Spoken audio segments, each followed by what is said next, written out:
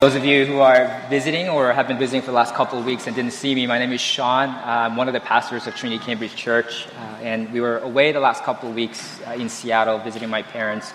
But it's our joy to be back with you to worship together and to preach God's word to you. We've been in a series in the book of Acts, but we're actually not going to go back to Acts just yet. We had Pastor Dan preach on Psalm 34, and I'm going to preach on Psalm 46 today. Before we go back to the book of Acts next week. So please turn with me in your Bibles to Psalm 46.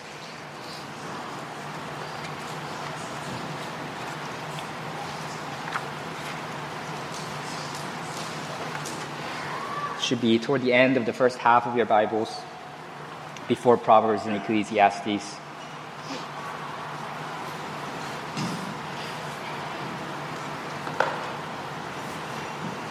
Let me pray for the reading and preaching of God's Word.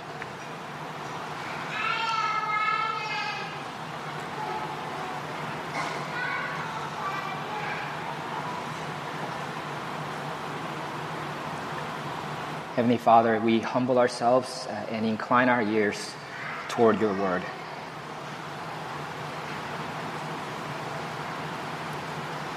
Many here are weary.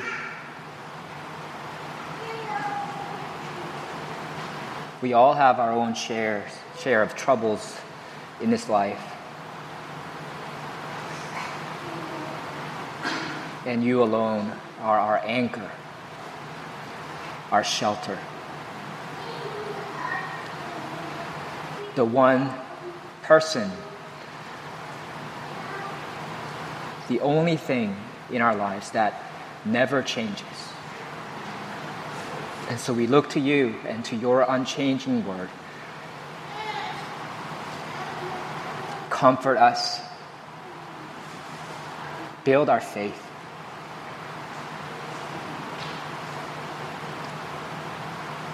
That we might take refuge in you, the Lord of hosts. In Jesus' name we pray. Amen. Psalm 46. To the choir master of the sons of Korah, according to Alamoth, a song. God is our refuge and strength, a very present help in trouble. Therefore we will not fear, though the earth gives way, though the mountains be moved into the heart of the sea, though its waters roar and foam, and though the mountains tremble at its swelling. Selah. There is a river whose streams make glad the city of God, the holy habitation of the Most High. God is in the midst of her. She shall not be moved. God will help her when morning dawns. The nations rage, the kingdoms totter. He utters his voice, the earth melts. The Lord of hosts is with us. The God of Jacob is our fortress. Selah. Come, behold the works of the Lord, how he has brought desolations on the earth. He makes wars cease to the end of the earth. He breaks the bow and shatters the spear. He burns the chariots with fire. Be still and know that I am God. I will be exalted among the nations. I will be exalted in the earth. The Lord of hosts is with us. The God of Jacob is our fortress. Selah. In Wittenberg, Germany, the birthplace of the Reformation, there's a church that is colloquially known as the Castle Church. And that's the church that Martin Luther is said to have posted his 95 theses, sparking the debate and exposing some of the abuses of the Roman Catholic Church, and that eventually led to the Protestant Reformation. And if you look at the top, near the top of the tower at that Castle Church, there's a sentence in German which is translated to this: "A mighty fortress is our God." That's the opening line of Martin Luther's famous hymn, his most famous hymn, often called the battle hymn of the Reformation. And that hymn is based on Psalm 46. And church historians record that Martin Luther, when he was excommunicated by Pope Leo X and condemned as an outlaw by the Roman Emperor Charles V, and when he was surrounded by threats, mortal threats on all sides, he would frequently turn to his fellow reformer and friend Philip Melanchthon and say this: "Let's sing the 46th and let the devil do his worst." None of us have the two of the world's most powerful authorities and institutions after us at the moment. But or maybe you do, I don't know. But we all experience our own share of troubles in this life. But Psalm 46 teaches us that we can rest securely in the midst of any trouble because God is our immovable fortress. That's the main point of this psalm. First, we're going to look at God's protection from verses 1 to 3, then God's presence in verses 4 to 7, and God's pronouncement in verses 8 to 11. The verse 1 begins, it's kind of a thesis statement of this psalm. It says, "God is our refuge and strength, a very present help in trouble." God is our refuge. He's our shelter. What does that mean? To give you a picture of it, when bombs are falling and bullets are showering overhead, and a soldier runs into a bunker for shelter, and there finds immediate relief and rest, that's a refuge. When you're caught in a storm with pouring rain and howling winds, and then you run in quickly into a house and shut the door behind you and breathe a sigh of relief, that's a refuge. When a baby is surrounded by strangers and their unfamiliar faces and is feeling stranger danger and is crying out of fear, she digs herself into her father's arms and then calms down immediately, finding safety and peace. That's a refuge. God is our refuge. He's also our strength. God doesn't merely protect us from external threats. He also empowers us when we ourselves are weak. When our legs are buckling under us and we can't stand any longer, God upholds us and gives us strength. And in this way, God is a very present help in trouble. That phrase might be translated more literally as a help in need that is surely found. God is not a friend who deserts us when we are most vulnerable and weak, when we are at our lowest. God is someone who is found when you are in need. When you are reeling from an abusive relationship. When your spouse has cheated on you. When your work is so physically and emotionally draining that you want to call it quits. When your health is deteriorated and then you are despairing. When your studies are so hard that you just want to give it up. When you are filled with fear and anxiety because of spreading diseases or because of some other diagnosis. When your children are rebellious and disobedient and they make you want to cry. When you've fallen on hard times financially and you worry how you're going to provide for yourself or pay your next rent. When you want to give up on life altogether. God is not aloof. He's not far off. He is a help in need that is surely found. He's a very present help in trouble. Don't ever think that God is indifferent to your suffering or that He is unapproachable. He is nearby and He will surely be found. And He doesn't merely send someone else to help you. He says He Himself is our very present help in trouble. God is with us. because he is for us. Therefore, verses 2 to 3 continue, we will not fear though the earth gives way, though the mountains be moved into the heart of the sea, though its waters roar and foam, though the mountains tremble at its swelling, Selah. Because God is our strength and refuge, because God is our very present help, he says, we will not fear.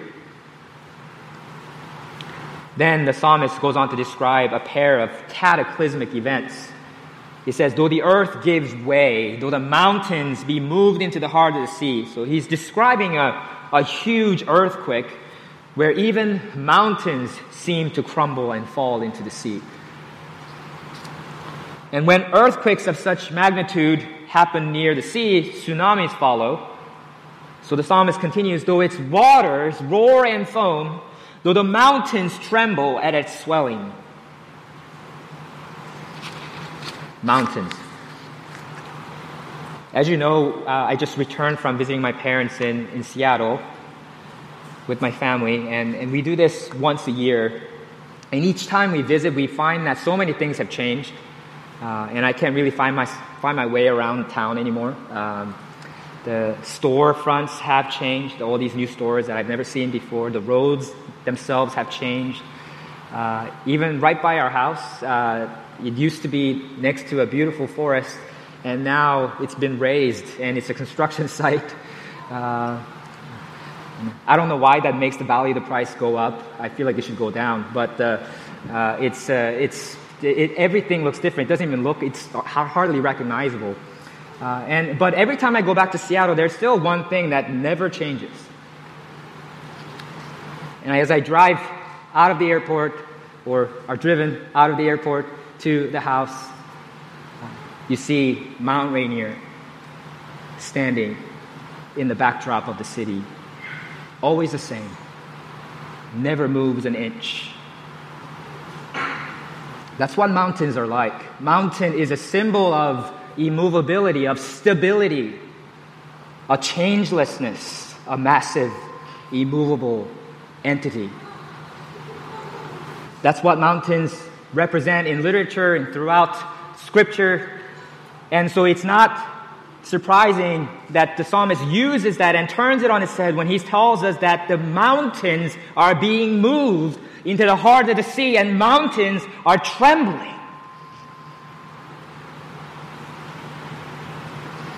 In other words, seemingly immovable things are moving. Unchangeable things are changing. What are the things in your life that you thought would never change? That you thought, I can always count on this. I can always count on this person. This person will always be there. This thing will never change. Maybe you thought you could always depend on money. Maybe your looks, the government, your work, power, authority, health, your best friend, even your family members.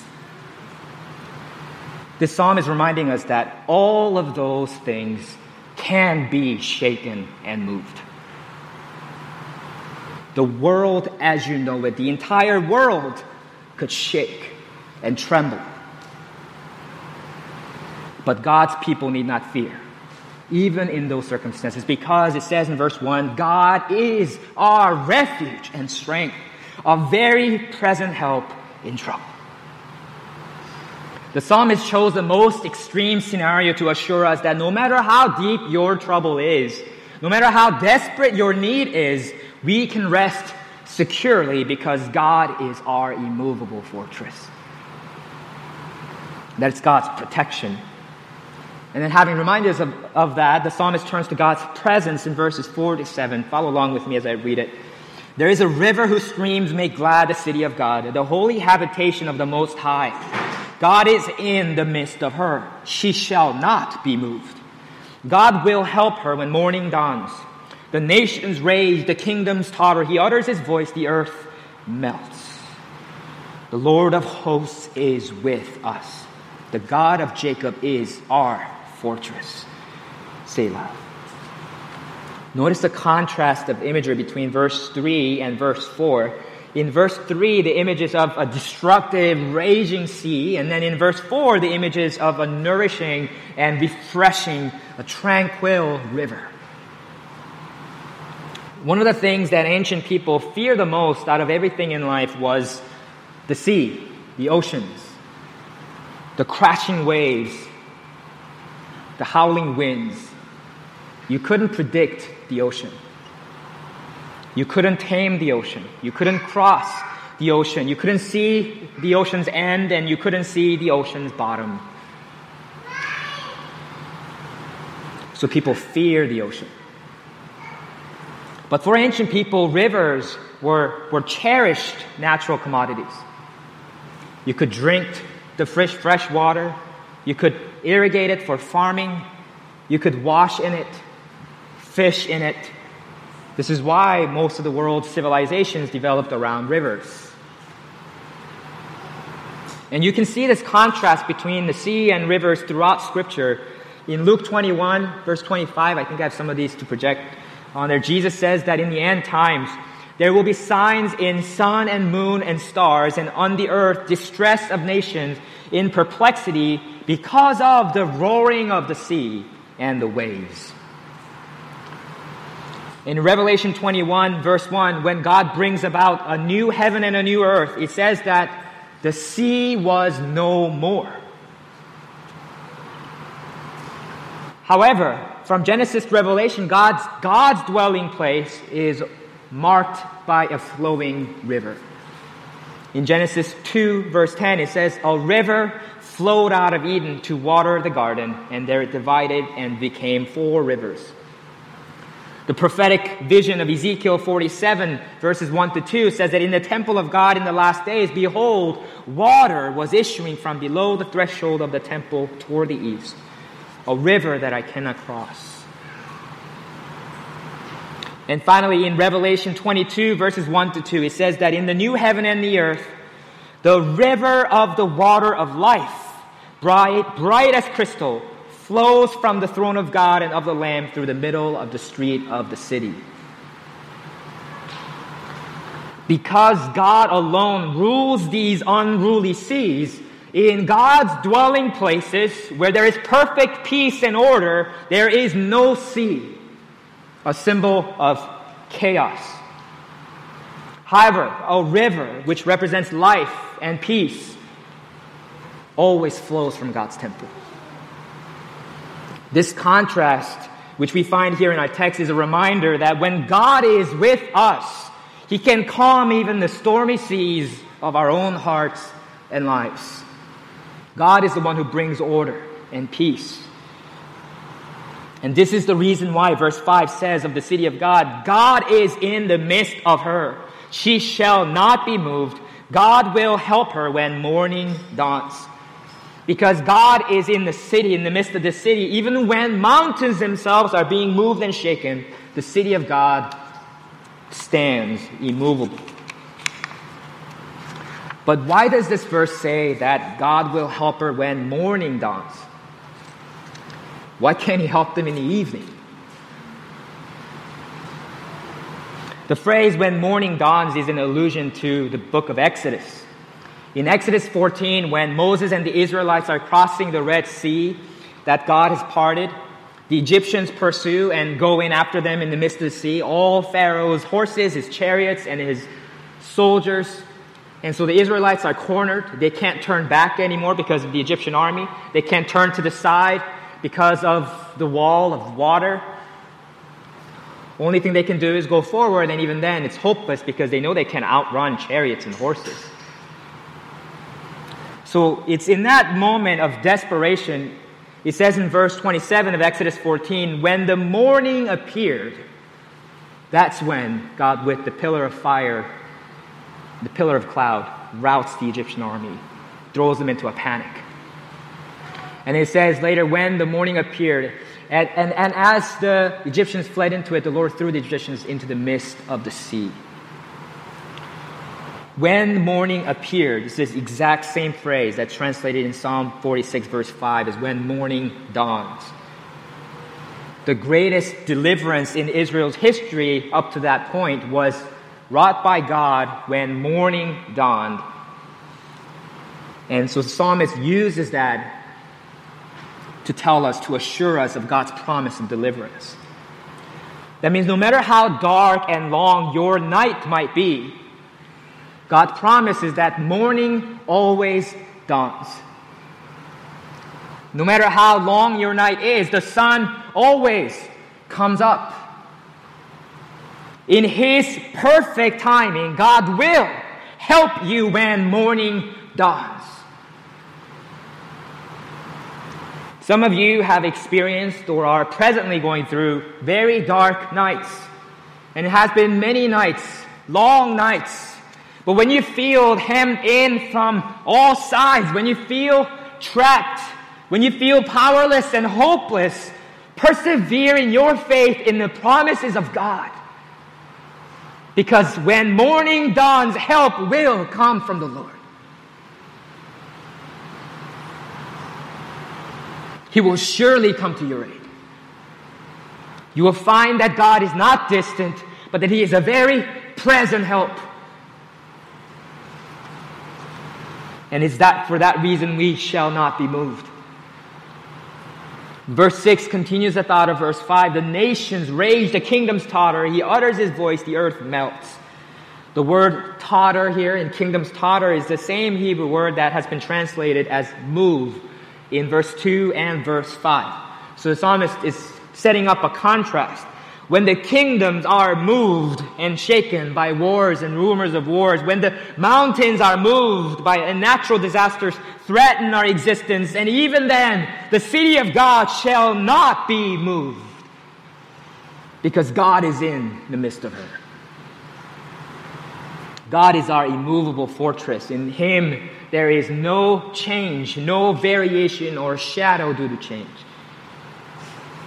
Even when the immovable mountains of your life collapse, even when the seemingly invincible kingdoms in this world bow their knees before a pandemic or war, when the world's news is overwhelming, when society is in disarray, when common morality is degenerating, when we don't know where our world is headed, when our own lives seem topsy-turvy and spiraling out of control, God is not, I assure you, pacing back and forth, hyperventilating, racked with anxiety.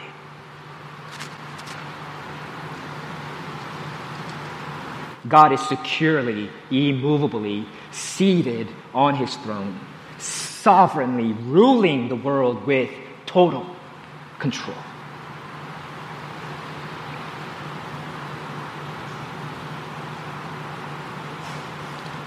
There's another wordplay in verse 3 and 6. It says that the waters roar and the nations rage. Those are two same words again. Roar, rage. It's noisy. There's a lot of chatter. And even in our noisy circumstances, God is not panicking or alarmed. He has no need to shout back.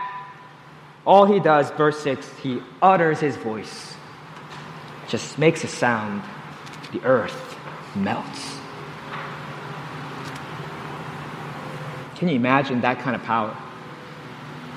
The nations are raging, the waters are roaring, and God just speaks a word. Melts the earth. No matter how much the noise, the cacophony of it is dominating your life right now, you can rest securely in our immovable fortress. You can be attentive to His voice and His word instead. Because as verse 7 says, the Lord of hosts is with us, the God of Jacob is our fortress.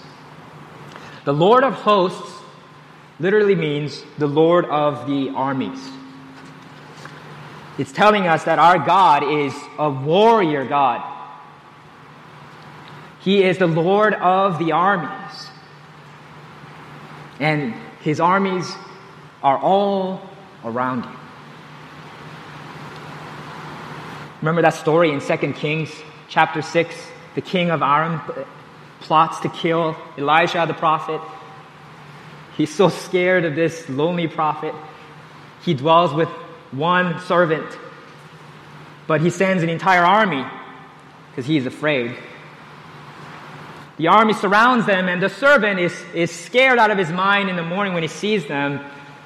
And so he says in verse 15, 2 Kings 6, "Now when the attendant of the man of God had risen early and gone out, behold, an army with horses and chariots was circling the city. And his servant said to Elijah, 'Alas, my master, what shall we do?'" This is a situation that we often find ourselves in. We feel outnumbered, overwhelmed, outmatched. But then Elijah responds to the servant in this way. He says, "Do not fear, for those who are with us are more than those who are with them." Then Elijah prayed and said, "O Lord, I pray, open his eyes that he may see." And the Lord opened the servant's eyes, and he saw.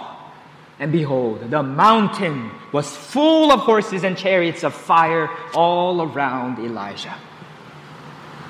Opening the eyes of faith so that we see the armies of God arrayed all around us. That's what Psalm 46 is intended to do for us.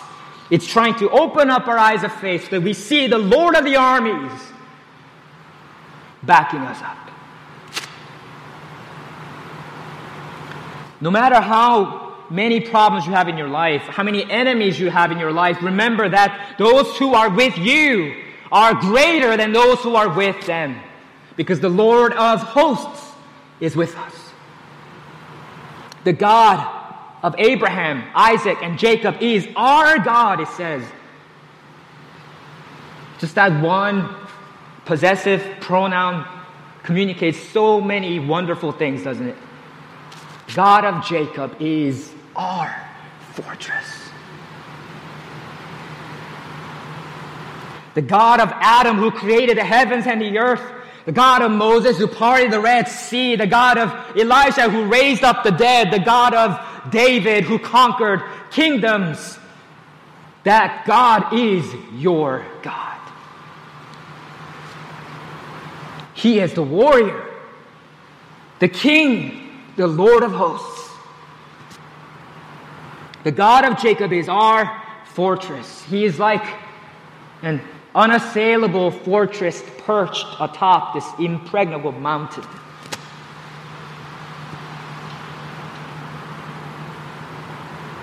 We are safe with him.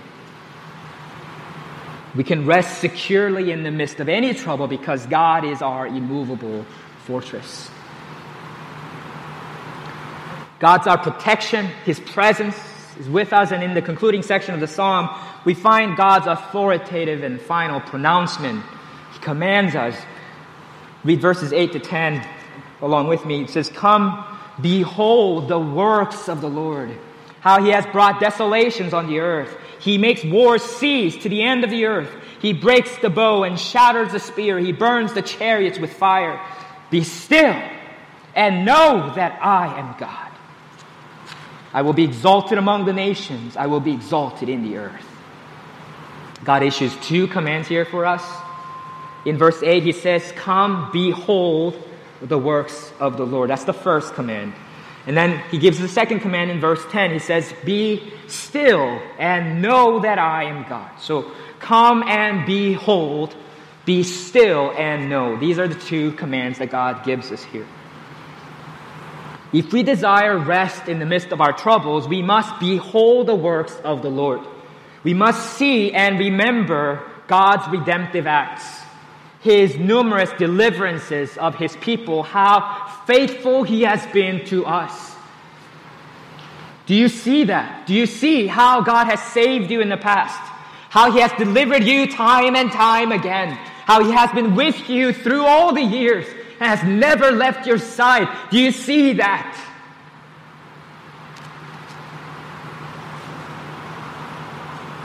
The Lord of hosts gave victory to and brought rest to Israel time and time again throughout the scripture. He makes wars cease to the end of the earth. He breaks the bow and shatters the spear. He burns the chariots with fire. And eventually he will bring all wars to an end.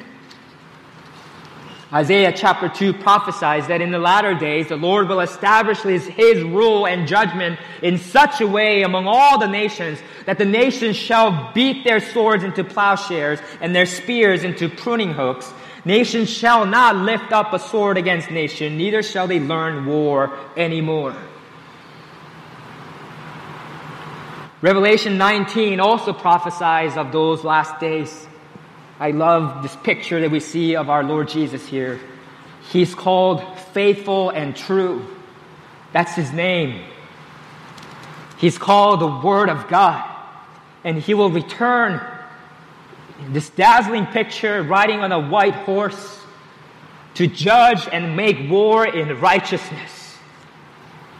His eyes are like a flame of fire.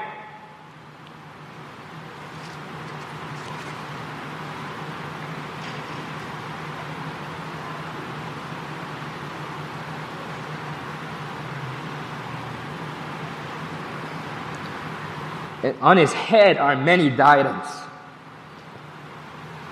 And he has a name written that no one knows but himself. He is clothed in a robe dipped in blood. And the armies of heaven, arrayed in fine linen, white and pure, will follow him on white horses. From his mouth will come a sharp sword with which to strike down the nations. And he will rule them with a rod of iron. On his robe and on his thigh, he has a name written, King of Kings and Lord of Lords. That's the glorious warrior king that we serve.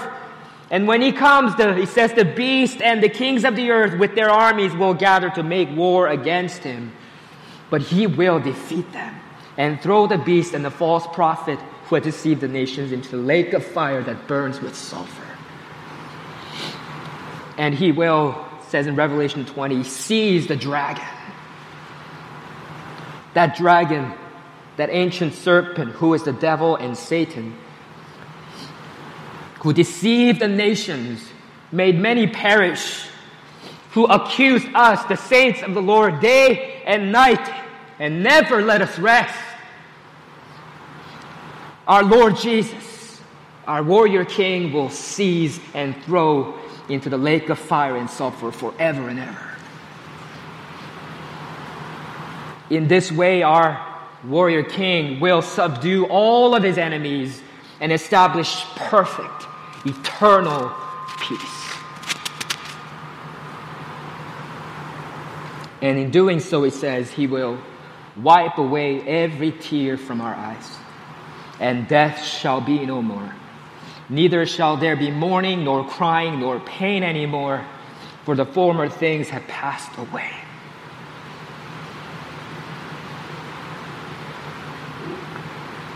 I hope you look forward to that as I do.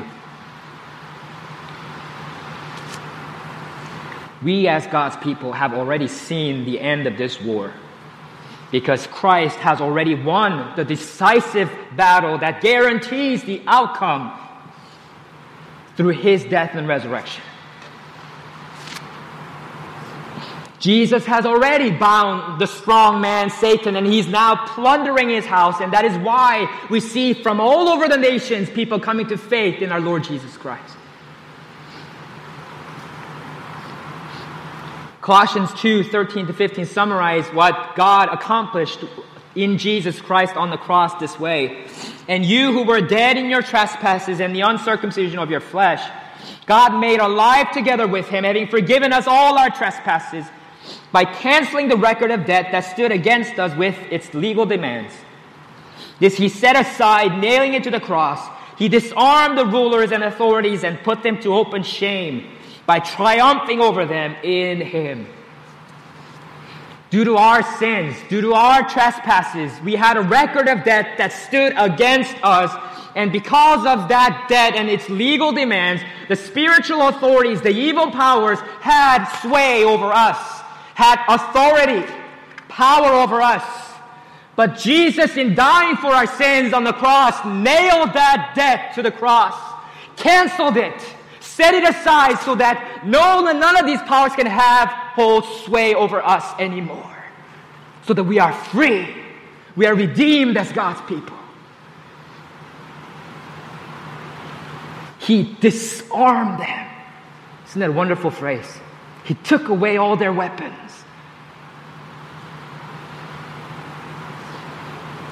The intense spiritual warfare that we are currently engaged in, the battles for holiness, the battles for obedience and faith that we fight every single day as Christians with the course of this world, with the flesh and with the prince of the power of the air, this battle that we fight, it has already been won by Jesus on the cross. And He will soon, very soon, bring this victory into full fruition. If you want to find rest in God in the midst of your troubles, you must come and behold the works of the Lord. You have to see, you have to remember what God has done for you. When you behold the cross, when you behold Jesus, you see the Lord's sovereignty, you see the Lord's mercy, you see the Lord's love. And no matter how much your life might seem like a failure and a defeat, when you look at the cross, you can see your victory and triumph in Jesus Christ. If you yearn for this rest of God, come and behold the cross of Jesus Christ.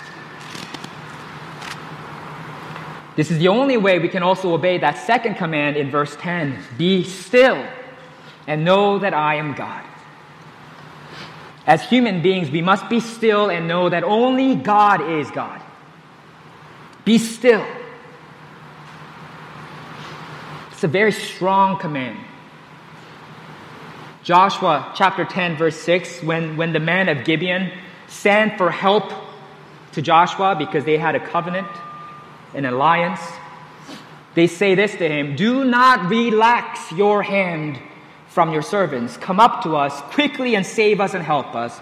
For all the kings of the Amorites who dwell in the hill country are gathered against us." The word relax here, it means to let go, release. That's the same word that's translated here as be still. Similarly, in Judges 11, verse 37, when Jephthah's daughter says to Jephthah, "Let this thing be done for me, leave me alone for 2 months." That phrase, "leave me alone," is a translation of the same Hebrew word that is rendered here, "be still." That command means to seize and release. What are the things in your life that you are holding on to tightly, anxiously? Things that you are unwilling to release, to entrust.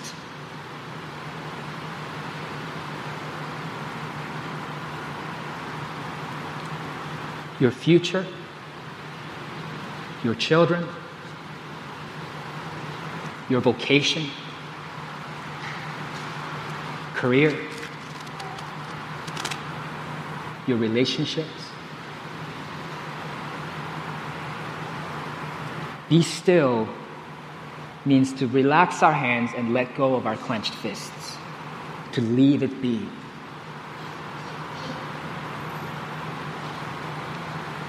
God commands us to humble ourselves before the mighty hand of God, casting all of our anxieties on Him. Is your heart lifted up and your eyes raised too high so that you are occupying yourself with things that are too high and wonderful? Things that are above your pay grade? Things that are outside of your control? Or have you calmed and quieted your soul like a weaned child with its mother, trusting in and relying on the Lord?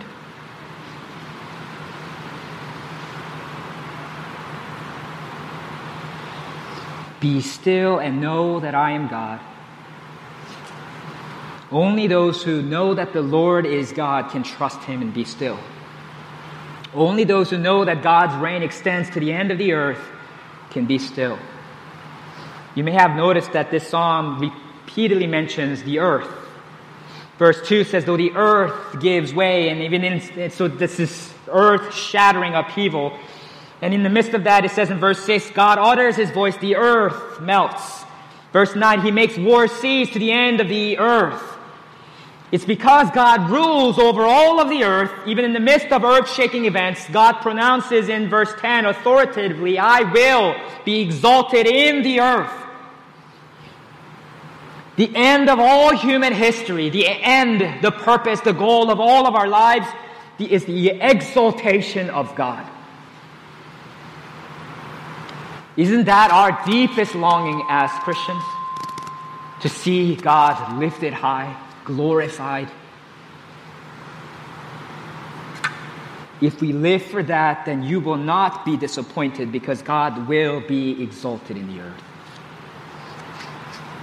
And because we have already seen that finish line, and because we have already seen the end of human history, we can run with even greater endurance and strength while trusting in God and resting in Him. Psalm 45 concludes with this refrain in verse 11, the Lord of hosts is with us. The God of Jacob is our fortress. This chorus appears twice in this song, verse 7, verse 11. And he tells us that God is with us. That phrase, with us, in Hebrew is Imanu, which is where we get the title for our Lord Jesus, Emmanuel. It means God with us. If you have a hard time today believing that God really is your refuge and strength, a very present help in time of need, I urge you to look at the Lord Jesus, Emmanuel, who was born as a baby, a human baby, 2,000 years ago. He came in order to be with us, in order to be tempted and to suffer as we are, and through his death to destroy the devil who has the power of death. In order to do this, Jesus partook of our own flesh and blood. And because he has done this, he is merciful and compassionate. He knows our weaknesses. He's intimately familiar with it. Emmanuel, God with us. We can rest securely in the midst of any trouble because God is our immovable fortress. The second verse of Martin Luther's hymn that I mentioned at the beginning, The Mighty Fortress is Our God, goes like this. Did we in our own strength confide, our striving would be losing. Were not the right man on our side, the man of God's own choosing. You ask who that may be? Christ Jesus, it is He. Lord of hosts, His name, from age to age the same. And He must win the battle. Amen.